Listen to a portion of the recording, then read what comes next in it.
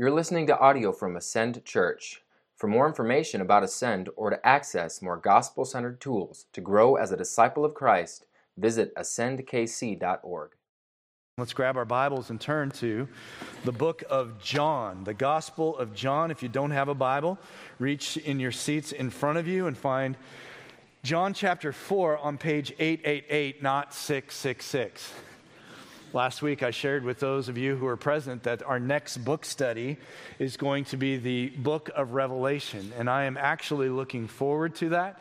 I know many of you are as well. Somebody said to me before I stood up to preach, showed me the notes and said, we're not in Revelation today, and we're not, primarily because of an exercise that I'm going to repeat in second service that I did in first service, and I'm going to ask you, if you've started attending Ascend Church beginning in June, sometime beginning in June till now, would you raise your hand? Would you get it up high? You started attending Ascend Church. Okay, I see that hand. I see that hand. And then how about if you have started attending Ascend Church sometime between last September and now, would you raise your hand? So, did you get them up high? Okay, look around you, those who have been coming for longer. Yeah, we can clap for them. Woo! But there was a reason why you decided to stop by our church and begin attending.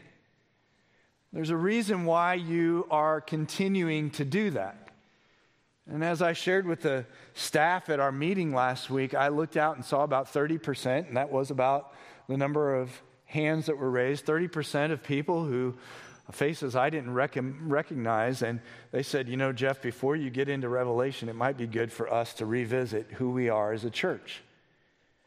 And who we are as a church is a church of mission. We are a missional church. And that mission flows right out of the Great Commission of Matthew 28, 18 through 20.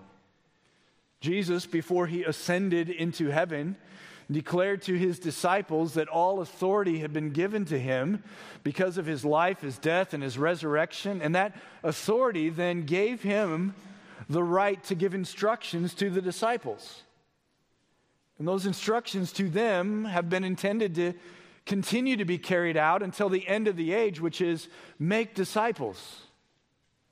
Every Christian, every local church is tasked with the mission of making disciples of Jesus Christ by being active, by evangelizing and making sure that those who are saved are baptized as a public profession of their faith. And then it doesn't stop there. It continues by teaching one another to obey and observe and to understand all that Jesus taught. And that's not just the four Gospels.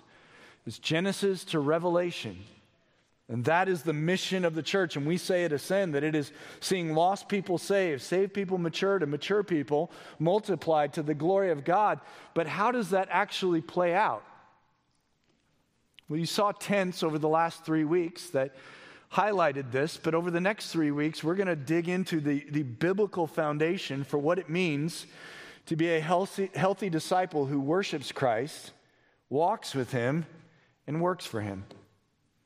In fact, John MacArthur said that this is the divine sequence. If you want to be a healthy disciple of Jesus Christ, this sequence is actually all throughout Scripture. You worship Christ, you walk with him, and you work for him. So this morning, the songs that we've sung, the prayer that I gave, and this study is intended for us to understand what the Bible says about worship. Worship is going to be modeled by Christ and instructed by Christ in John chapter 4. I'm going to ask you to do something, if you're able and willing, that we saw modeled in other churches that we attended this summer, but I'm going to ask you to stand out of respect for the reading of Scripture. We won't do this every Sunday, but I think it's a good exercise for us to do. So I'm going to read John 4, beginning in verse 1, and if you're not used to standing for this long and you need to tap out, you're welcome to sit down. John chapter 4, verse 1, Now when Jesus learned that the Pharisees had heard that Jesus was making and baptizing more disciples than John, although Jesus himself did not baptize, but only his disciples, he left Judea and departed again for Galilee. And he had to pass through Samaria. So he came to a town of Samaria called Sychar, near the field that Jacob had given to his son Joseph. Jacob's well was there. So Jesus, wearied as he was from his journey, was sitting beside the well. It was about the 6th hour. A woman from Samaria came to draw water. Jesus said to her, "Give me a drink." For his disciples had gone away into the city to buy food. The Samaritan woman said to him, "How is it that you, a Jew, ask for a drink from me, a Samaritan woman?" For Jews have no dealings with Samaritans.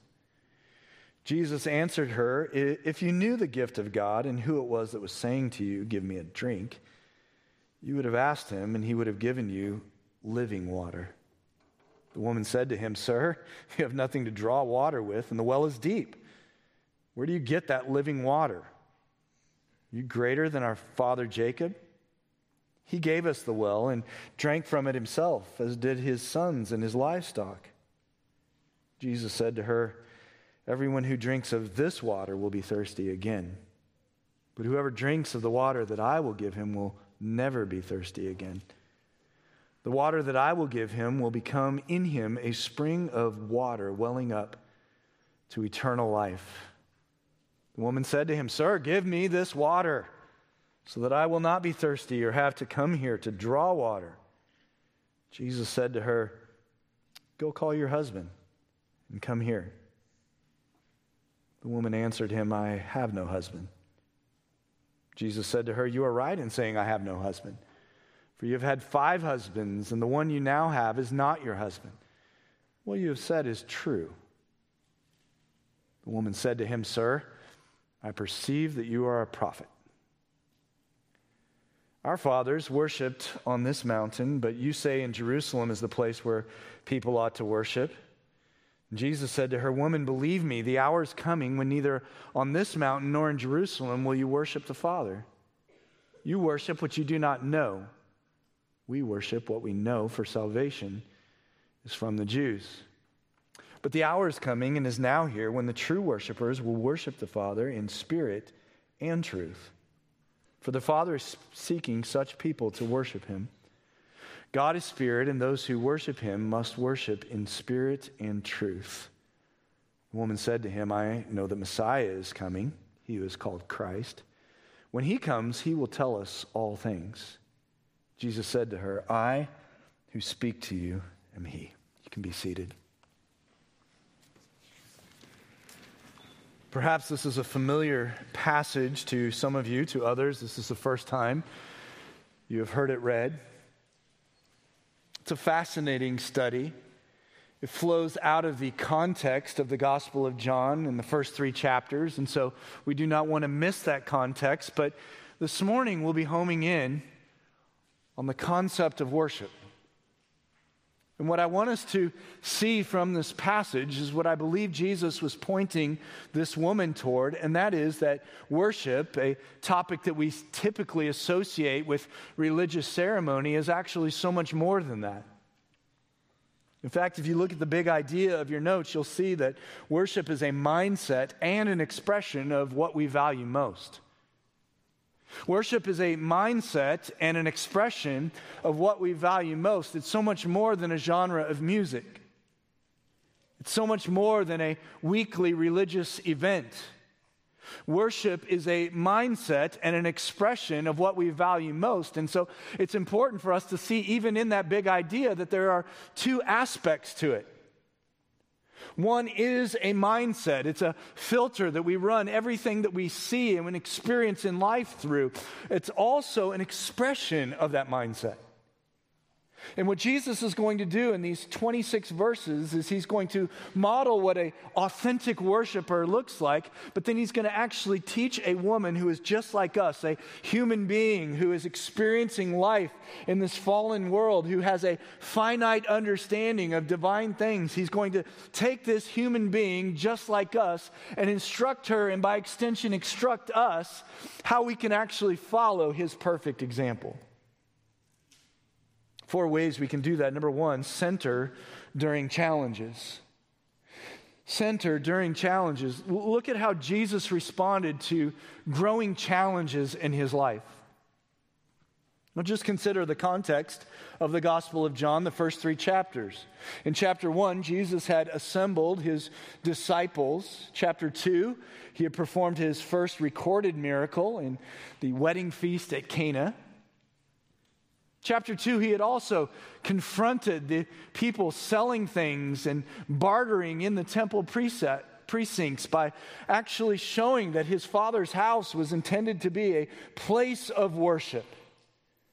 And instead of reducing his followers, that actually led to an increasing of the crowds who followed him. He was face to face with the teacher of Israel, the Gospel of John says in John chapter 3, Nicodemus. And it seems like everything that Jesus is doing is gold. It seems like everything that Jesus touches in his ministry up to this point is just growing the crowds, increasing his popularity. In fact, the most famous prophet of Jesus' day, none other than John the Baptist, in chapter 2 said, "Jesus must increase, I, John the Baptist, must decrease." Everything seems to be going well. You ever had a time in your life where that seems to be the case? It just seems like everything is going your way. Doesn't it seem like that's usually when the storms come? Look at verse 1. Now when Jesus learned that the Pharisees had heard that Jesus was making and baptizing more disciples than John, he left Judea. Why? Because he knew the Pharisees were now paying attention to him. He knew that that was going to lead to ministry and career and relational conflict. He makes his way, if you follow the map, if you consider where Jesus was and where he was headed. He left Judea, which is down in the southwest area of Israel, and he was headed to Galilee, which is the region on the north side of Israel, north of the Sea of Galilee. But if you bridge back to the historical context, you'll see something interesting here. It says that Jesus went through Samaria. That was unexpected for people of Jewish ethnicity in Jesus' day. The Samaritans were an interesting group of people. When the nation of Assyria, hundreds of years before this, had taken Israel and defeated them, they took the majority of the Israelites back to Assyria. And they left the poorest and the weakest of the Jews in Israel and sent and repopulated that area of the land with captives from other countries. And so those captives came back to Israel, came to Israel, and what they brought with them is their gods and their worship practices. And so as the poor Jews and the captives from other nations came together, they started marrying one another. And those blended marriages also blended religion. And so the Samaritans had partial Yahweh worship, partial worship of the God of Israel, partial following of the Mosaic law, but then they blended it with pagan religions. And so as these generations multiplied, so did the consistency of their culture, and so the rest of the Jews started viewing the Samaritans with disdain, started viewing them as unclean. In fact, verse 9, John says that Jews had no dealings with Israel or with Samaritans. And so what was typical in Jesus' day is that Jews, in order to get from Judea to Galilee, would actually take a long route. But Jesus goes through Samaria, finds himself right in the middle of Samaria, in the middle of the day. It says in verse 5, he came to Samaria called Sychar, near the well, near the field that Jacob had given his son Joseph. Jacob's well was there. It says Jesus was wearied from his journey, and it was about the 6th hour. Jesus is beginning to experience in this moment tension from outside, from his ministry.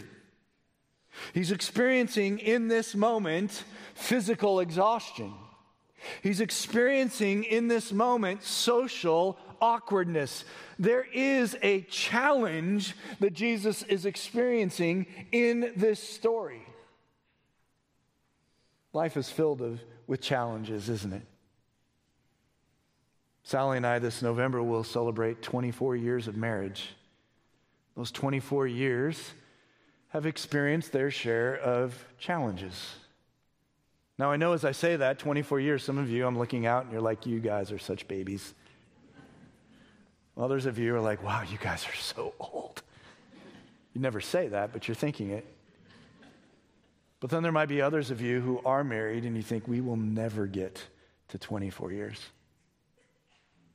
The person you look at next to you when you go home doesn't seem to be the same person that stood next to you at the altar. Seems like your marriage is filled with conflict after conflict, and you're ready to tap out. The fact is, beloved, is that it is the times of our lives that are most challenging that reveal what we most value. We found that in marriage. As we've experienced life changes, as we've experienced barrenness and then having kids and then a miscarriage, as we've experienced losing jobs and moving across the country, as we've experienced career changes and seasons of extreme stress, we have experienced our share of challenges, but what we're realizing after 24 years is that it's important for a healthy marriage to be centered. First of all, centered on each other. Centered on each other looks like trust. It looks like intimacy. Which, beloved, listen, intimacy is so much more than physical intimacy. Intimacy that the Bible talks about in marriage is a knowledge of one another. It's a knowing of one another by looking at them and actually seeing them. It's by talking to them and listening to them to seek to understand before you seek to defend or seek to fix. It is a knowledge that centers on the value of the treasure of the spouse that God has given you. See, when you do that and then your spouse actually responds to you in a way that you wish they didn't, when your spouse doesn't deliver to you what you think they should be delivering to you, then what happens is you actually are seeing them for who they are, being the treasure that God has put in your life, the resource that God is intending to help you be sanctified and to become more like Jesus Christ. And you begin to center in on the biblical understanding of who that person is in your marriage. And after 24 years, we are so imperfect, but we're growing in that. But it's more than just a centering on your spouse. It's actually a centering on, and this is what Jesus models here, a centering on God, on our relationship with Him. It's a centering on seeing your spouse as God sees them, seeing your marriage relationship and life as God sees them, seeing the challenges that are coming into your life the way God sees them and for His purposes that He is entrusting them to you. Jesus, in the middle of growing challenges of His ministry, was centered. And how can we see that? Well, look at verse 4. It says that He had to pass through Samaria. For the Jews who would have been reading the Gospel of John, this would have been absurd. Even in the day that the Gospel of John was written, it was still culturally unacceptable to go through Samaria. So for Jesus, the rabbi, the Messiah, to have to go, the literal translation of the original language is, it was necessary for Him to go through. This is opposite of what the readers and the people of John's and Jesus' day would have expected. Why did Jesus have to go through Samaria? The reason for it can be seen as Jesus looks at His ministry. Chapter 2, verse 16, the temple was His Father's house. Chapter 12, verse 28, He wanted His Father to be glorified. Jesus was driven by making His Father famous. He was motivated not by His own popularity, but by the value that He placed on His Father, making sure that whatever His Father wanted, even if it meant He was to go through challenges, He would go through them. And He did so as an authentic worshiper because He was centered, not on His relationship with His disciples, but on His relationship with God. So let me give you 3 ways that you and I can cultivate this, that we can be centered like Christ in order to make sure that we are worshiping even in times of challenges. Number one, grow in your intimacy with God. Grow in your intimacy with God. If you were here for the marriage conference with Dave Harvey, Dave said something that was just fascinating. He gave what I believe to be the best message on physical intimacy I've ever heard. And he spent an extended time talking about how when the Bible says that a spouse knew their spouse in physical intimacy, that was intentional.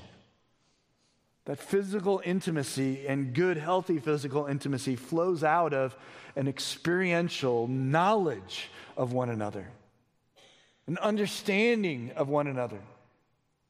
That when I see my wife, I don't see a reflection of myself. I actually see her for who she is, an image bearer, a follower of Christ, a person in process, a sinner, just like every other human being who's been transformed by the blood of Jesus Christ. And even in this exercise right now, do you see how if I come home and she doesn't deliver what I think she should be delivering me, I see her differently. And now it's less of a, I can't believe she did that, or I can't believe he did that. Now it's all of a sudden I'm looking at her through the lenses of Christ, through the lenses of the gospel. And the more we get to know the God of the universe, the more we get to know his character, the more we get to see his design for life, the better we will be centered when we experience challenges. But then a second way we can grow in this is that we need to stretch our minds when it comes to our understanding of God. We were doing premarital counseling yesterday for a young couple in our church. And one of the tools that we instructed them on is make sure that they're spending their lives on a regular basis stretching themselves when it comes to their understanding of God.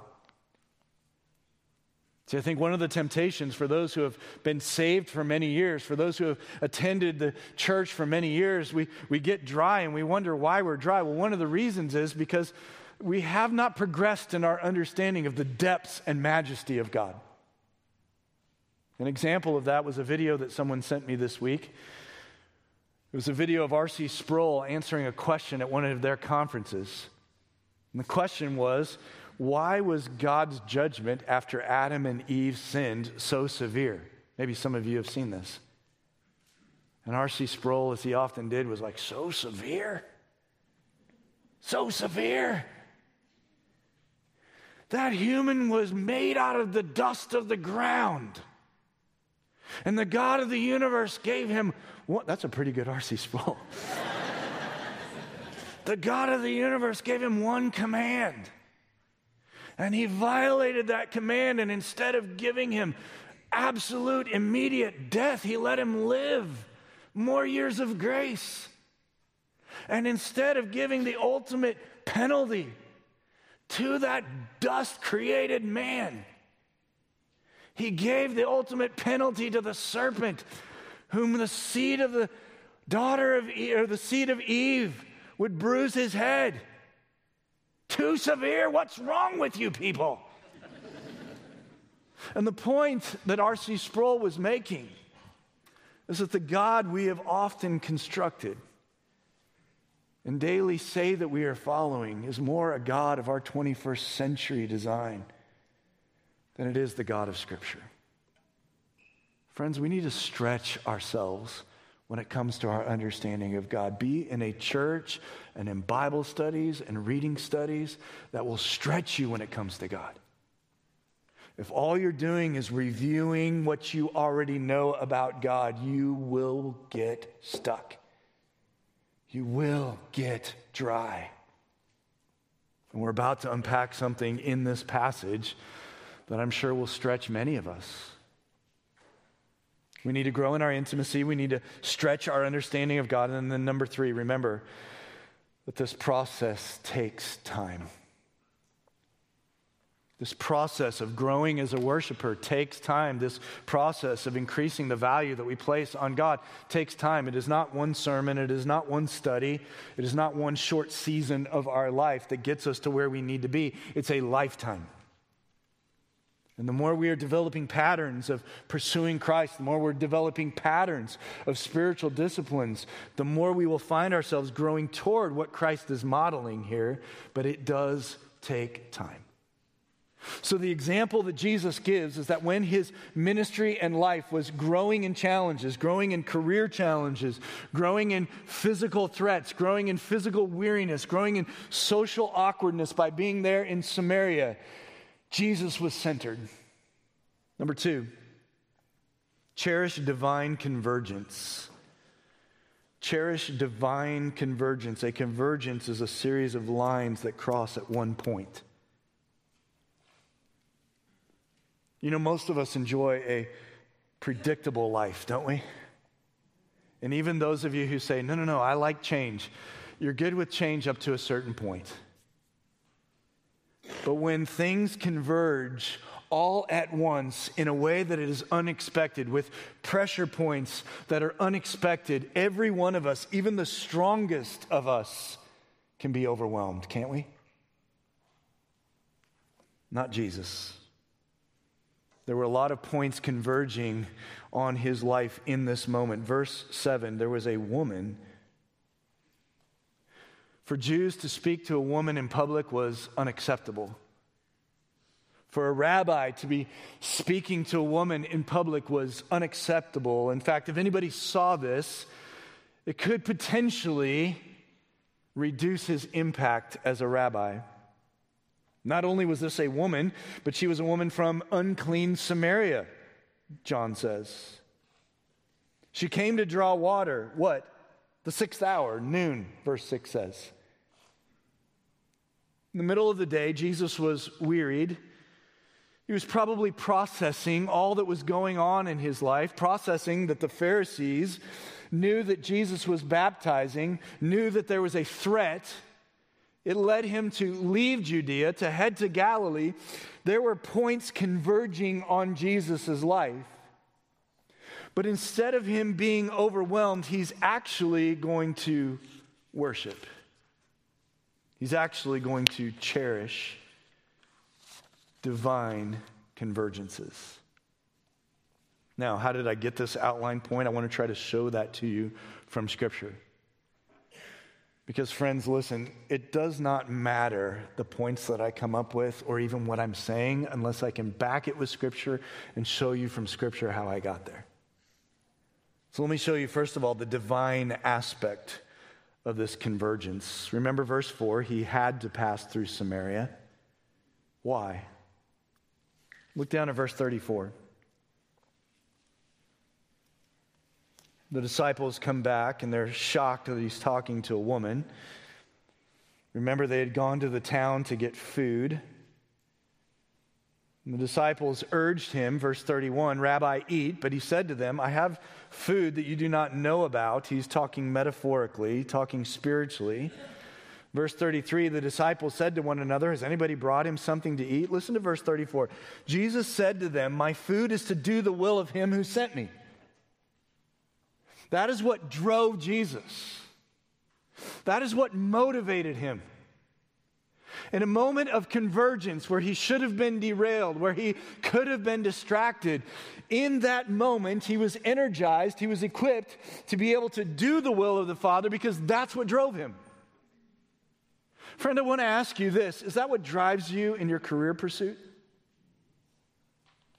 Is what drives you to make the decisions that you make in life, of what activities to participate in, and what relationships you are having, and what school you're planning to attend. In the activities that you fill up your calendar with is what drives you to do the will of God. See, when that is your perspective, then you understand this statement that is a difficult one for us human beings to process, but listen to this. Every event of our lives is divinely orchestrated. Every event of our lives is divinely orchestrated.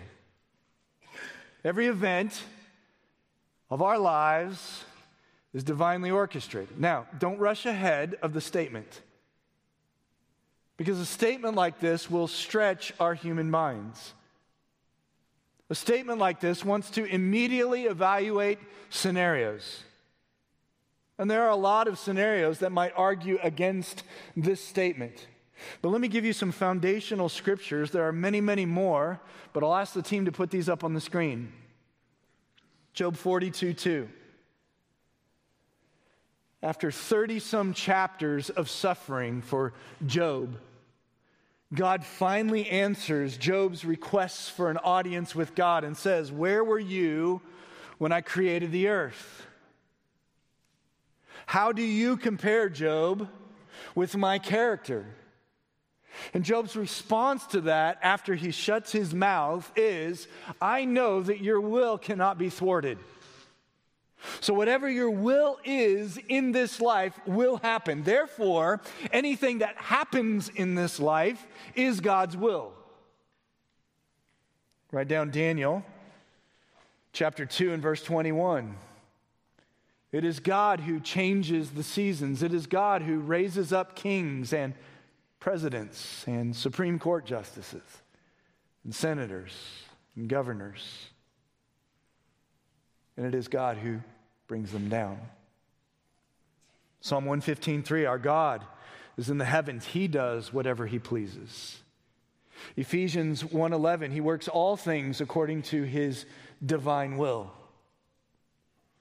And then this is what really stretches us, Acts 2:23, Acts 4:27 through 28. The sin of betraying Christ, the sin of murdering Christ, was all predestined by the Father. Well, the reason why I highlight this is because we as Christians must stretch our minds to have our conscience captive to Scripture, like Luther said. We must stretch our minds to build a foundation of what God's Word says, and then, based on that foundation, build an understanding of all of the scenarios and applications. I had somebody come up to me in between services and say, "Okay, wait a minute. If God has ordained all circumstances, then that means when I sin, He's ordained that. How do I process that?" And you process that with Scripture. Scripture interprets Scripture. Human beings can sin in a way that God has ordained, and they are responsible. Judas was responsible for his sin. Pilate was responsible for sin. That is the way God has designed this universe to function. Both things can be true at the same time. Our job as human beings is not to wrap our human brains around it, but to have our conscience captive to Scripture and make sure that we're processing it, building upon the foundation of Scripture. So Jesus understood this perfectly. And because of that, he understood that the convergence of all this that was going on in his life, that he was sitting at that moment, at that well, with this woman, at that place, was divinely orchestrated. And because of that, he moved on to cherishing the moment. How do I demonstrate that? Well, look at how he steered the conversation. He first asked the woman, "Give me water." What he was doing there is he was throwing out a horizontal lure. He was tossing out a horizontal lure. This is what we do in our conversations with people. We toss out a lure or a topic or a question that begins in the horizontal with the expectation that we're going to steer it vertical. That's what we do. That's what evangelism is. That's what discipleship is.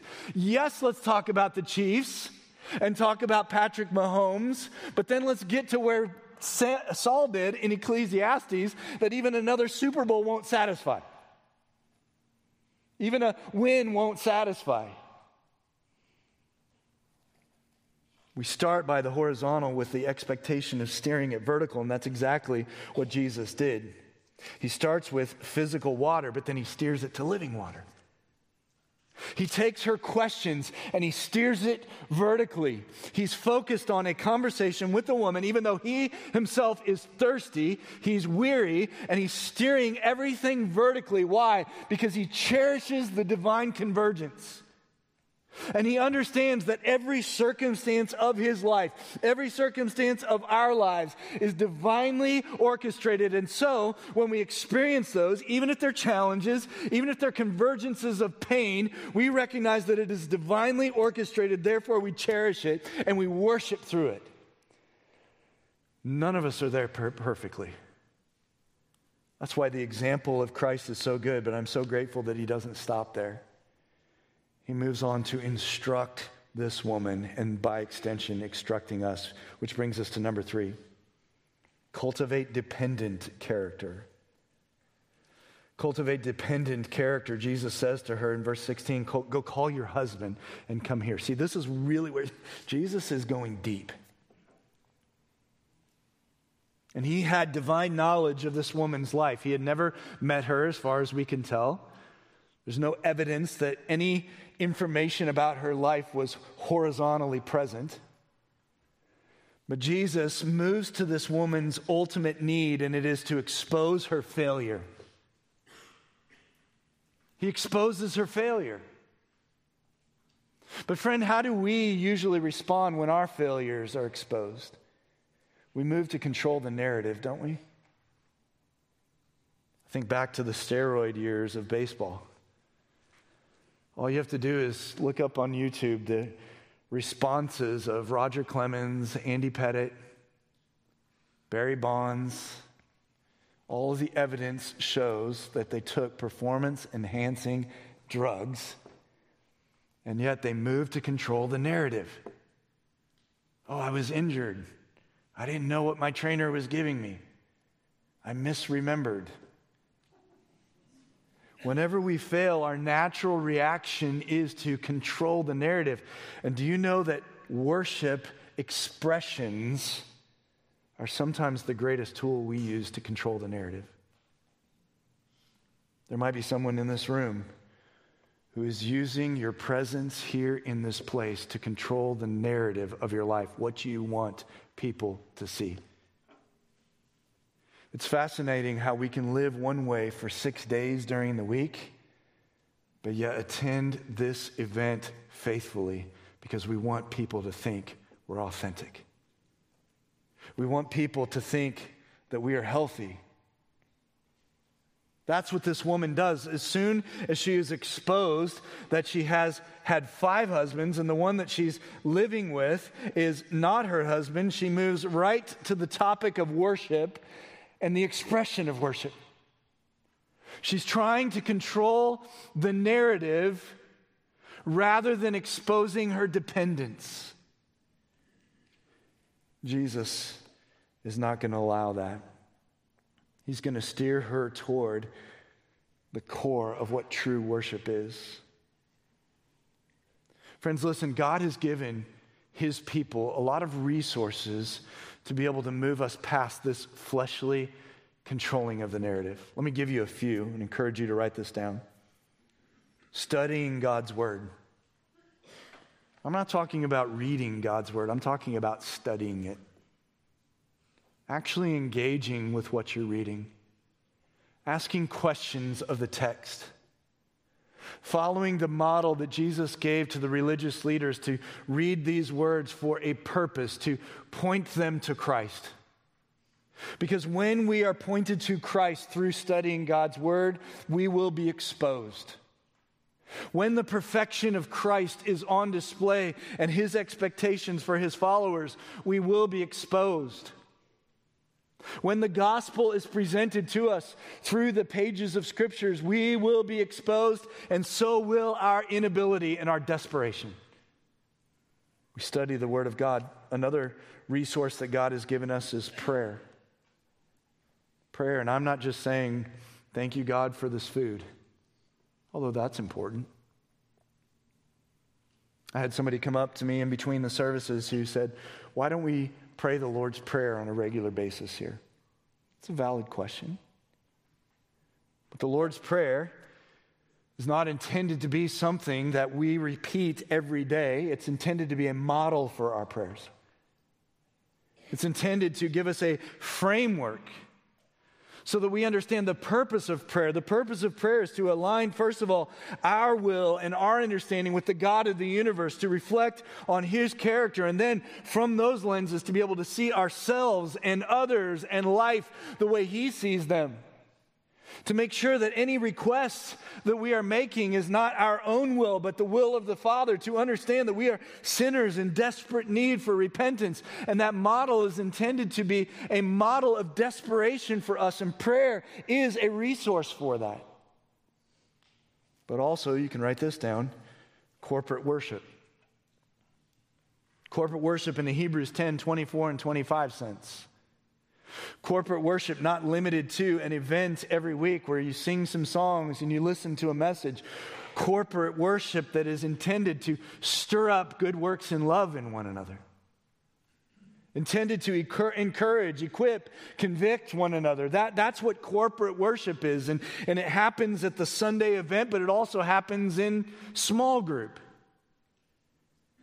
It also happens in Bible studies. It also happens when you're serving in kids ministry. It also happens when you're practicing on Thursday nights for the worship team. It happens when you sign up for Fall Festival. It's an opportunity for us to think less of ourselves and more of others, and to stretch us and to invest in discipleship in one another. Other ones are mutual discipleship, serving, sacrificially and generously giving, and it goes on and on and on. But these tools are given in our lives to cultivate dependent character, to remind us that our identity is not in what we do. Our identity is not in what we drive. Our identity is not in our past sports experiences. Our identity is on our desperate need for Christ. Our identity is in our living out of the gospel on a daily basis. And when that is our mindset, then when our failures are exposed, we don't move to put a face on that we want others to see. We acknowledge our dependence on the gospel, we repent, and we return to Christ. That's what Jesus is steering this woman toward. But she is focused on controlling the narrative, saying something that Jesus says, legally what you're saying is true, but biblically it's false. Verses 18 and 19.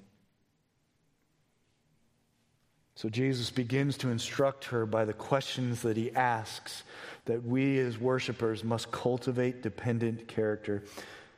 But I love this last point, not because of the wording, but because of the content. Number 4, coach a deliberate core. I have to tell you, this one I prayed about and I still don't like it, but it's a CDC. That's funny. Coach means to train or instruct, and the core is a reflection on the physical core. Let me unpack this. The woman is still focused on the expressions. She's still focused on the exterior of worship.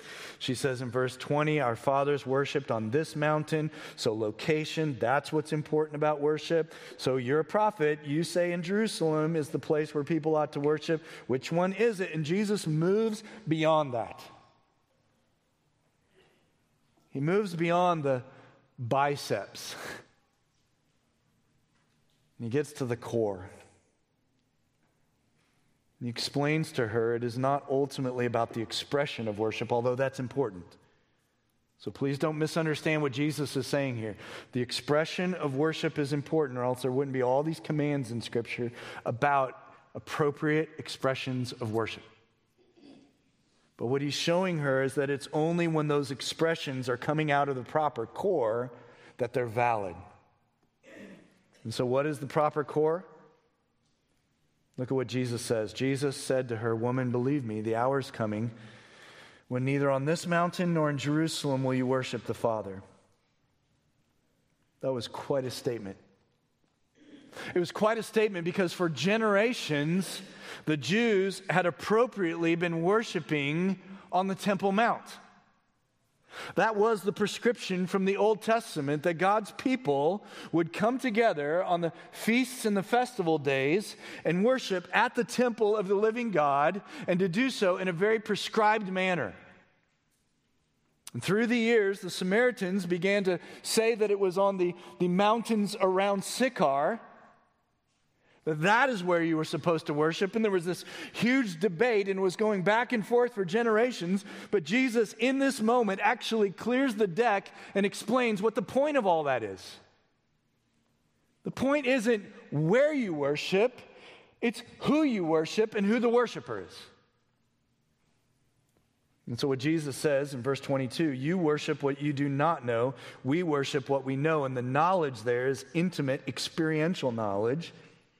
And then he makes a statement that seems a little confusing, for salvation is from the Jews.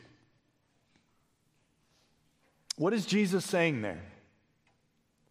Well, he's actually saying something very important.